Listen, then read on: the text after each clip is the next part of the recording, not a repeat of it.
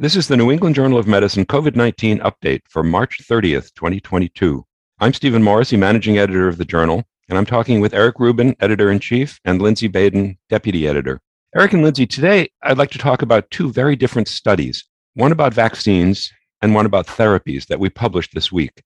The press has been focusing recently on the use of vaccines in very young children, but today we have a study with real-world data on older children and adolescents, a group that's been eligible for vaccination since May for adolescents and since October for children older than 5. That's given us the opportunity to collect effectiveness data, including during the recent wave of infections caused largely by the Omicron strain. So how was this vaccine study performed?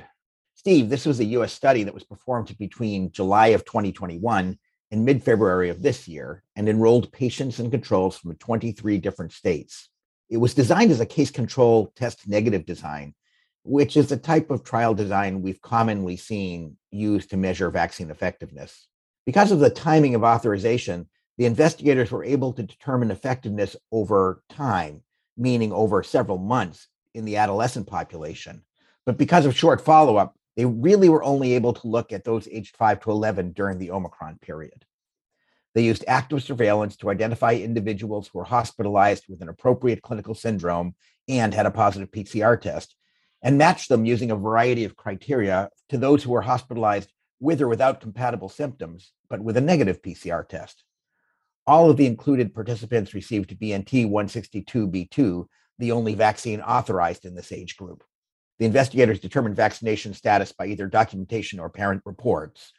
Fully vaccinated participants were those who'd received a second dose of vaccine at least 2 weeks before enrollment.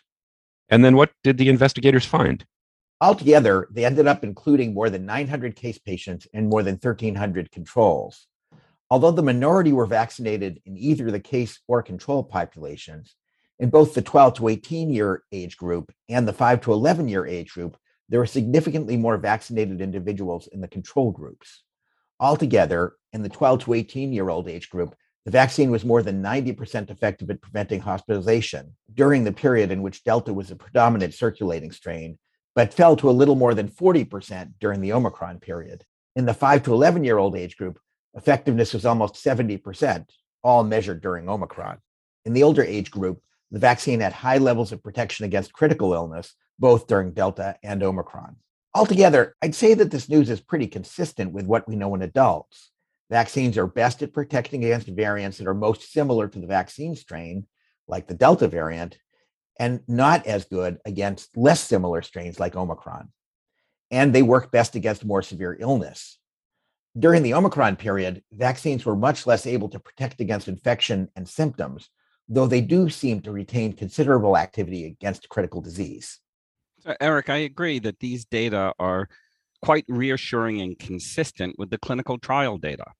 And as you point out, vaccines in general, if not always, are more effective against preventing severe illness than mild illness.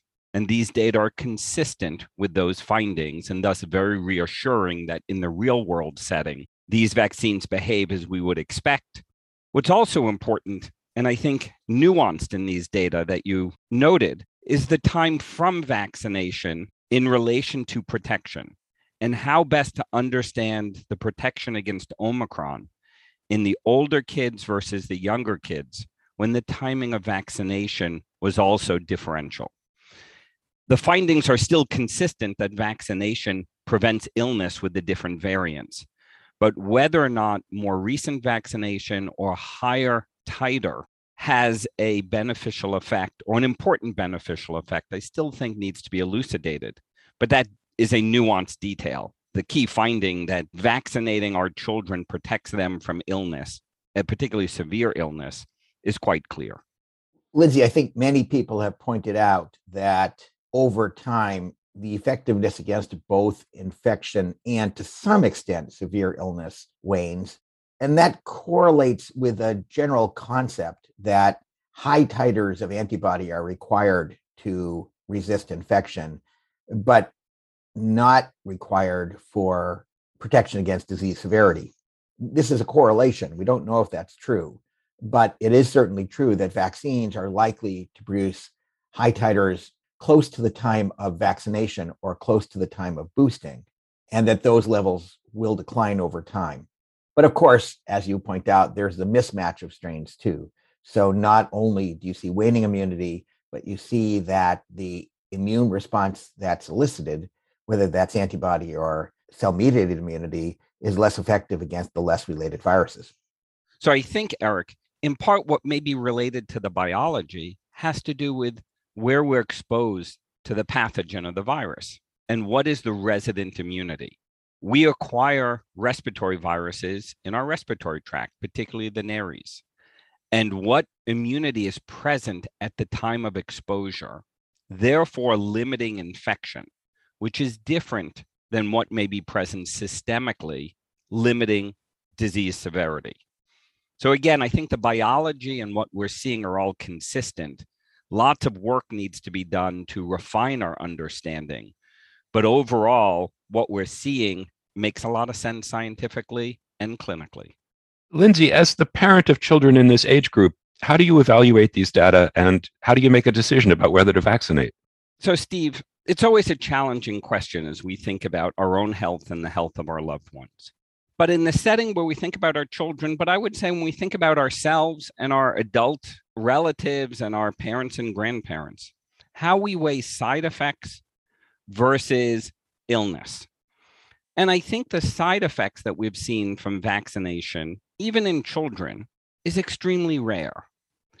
And so in my own reflection on this, the risk of a 1 in a million or very rare side effect, be it the myocarditis or the anaphylaxis, or some of these considerations, which are still hard to understand given their rarity, versus the clear benefit of protecting against illness, makes it a very easy decision. And, you know, in our family, we discussed it with our children, and there was no issue about being vaccinated given the overwhelming benefits versus the very, very rare risks. And when I asked my children this question, their responses were twofold. One said, I didn't want to get sick. And the other said, I didn't want to get my friends sick. And I think that reflects what the benefits of vaccines are for a highly transmissible illness and the ability to go to school, to play with their friends, to do the routine activities of being a teenager, I think is really important. And so it was not a difficult decision at all, despite the discomfort that one gets being vaccinated for a day or two. The benefits clearly outweigh any of the extremely small risks. I'd like to turn to our second study, this one about ivermectin as a therapy for COVID-19. Ivermectin has some in vitro activity against SARS-CoV-2 and other viruses, and it's been used heavily by some and touted as an effective and relatively non-toxic agent. There have been many reported clinical trials with varying results, but few have been large enough or rigorous enough to draw consistent conclusions. In the trial we're looking at today, ivermectin was tested as part of a larger multi-agent platform trial. Now, how did it work? The study was performed at multiple centers in Brazil. It included adults who presented for outpatient care who had symptoms consistent with COVID-19 for less than 7 days and at least one risk factor for progression of disease. Those who had a positive rapid antigen test were eligible to participate. Participants received either ivermectin or placebo for a planned 3-day course. The primary outcome was a composite of admission to a hospital or prolonged observation in an emergency setting. Because of hospital overcrowding, the outcome included referral to a tertiary care hospital, even if there was no admission. There were several secondary outcomes that included time to viral clearance and measures of disease severity. And then what were the results? The ivermectin portion of the study included 679 assigned to the therapy, with an equal number assigned to placebo. The patients were relatively young, with a median age of 49, and the vast majority were of mixed race. Altogether, 100 patients in the ivermectin group and 116 in the placebo group reached the composite endpoint, a difference that produced overlapping credible intervals in a Bayesian analysis. Secondary endpoints were also similar between the two groups and in pre-specified subgroups. Altogether, these results don't suggest that ivermectin has much effect in COVID-19 patients. Unfortunately, it joins a list of approved agents that have not proven to be effective for outpatient therapy.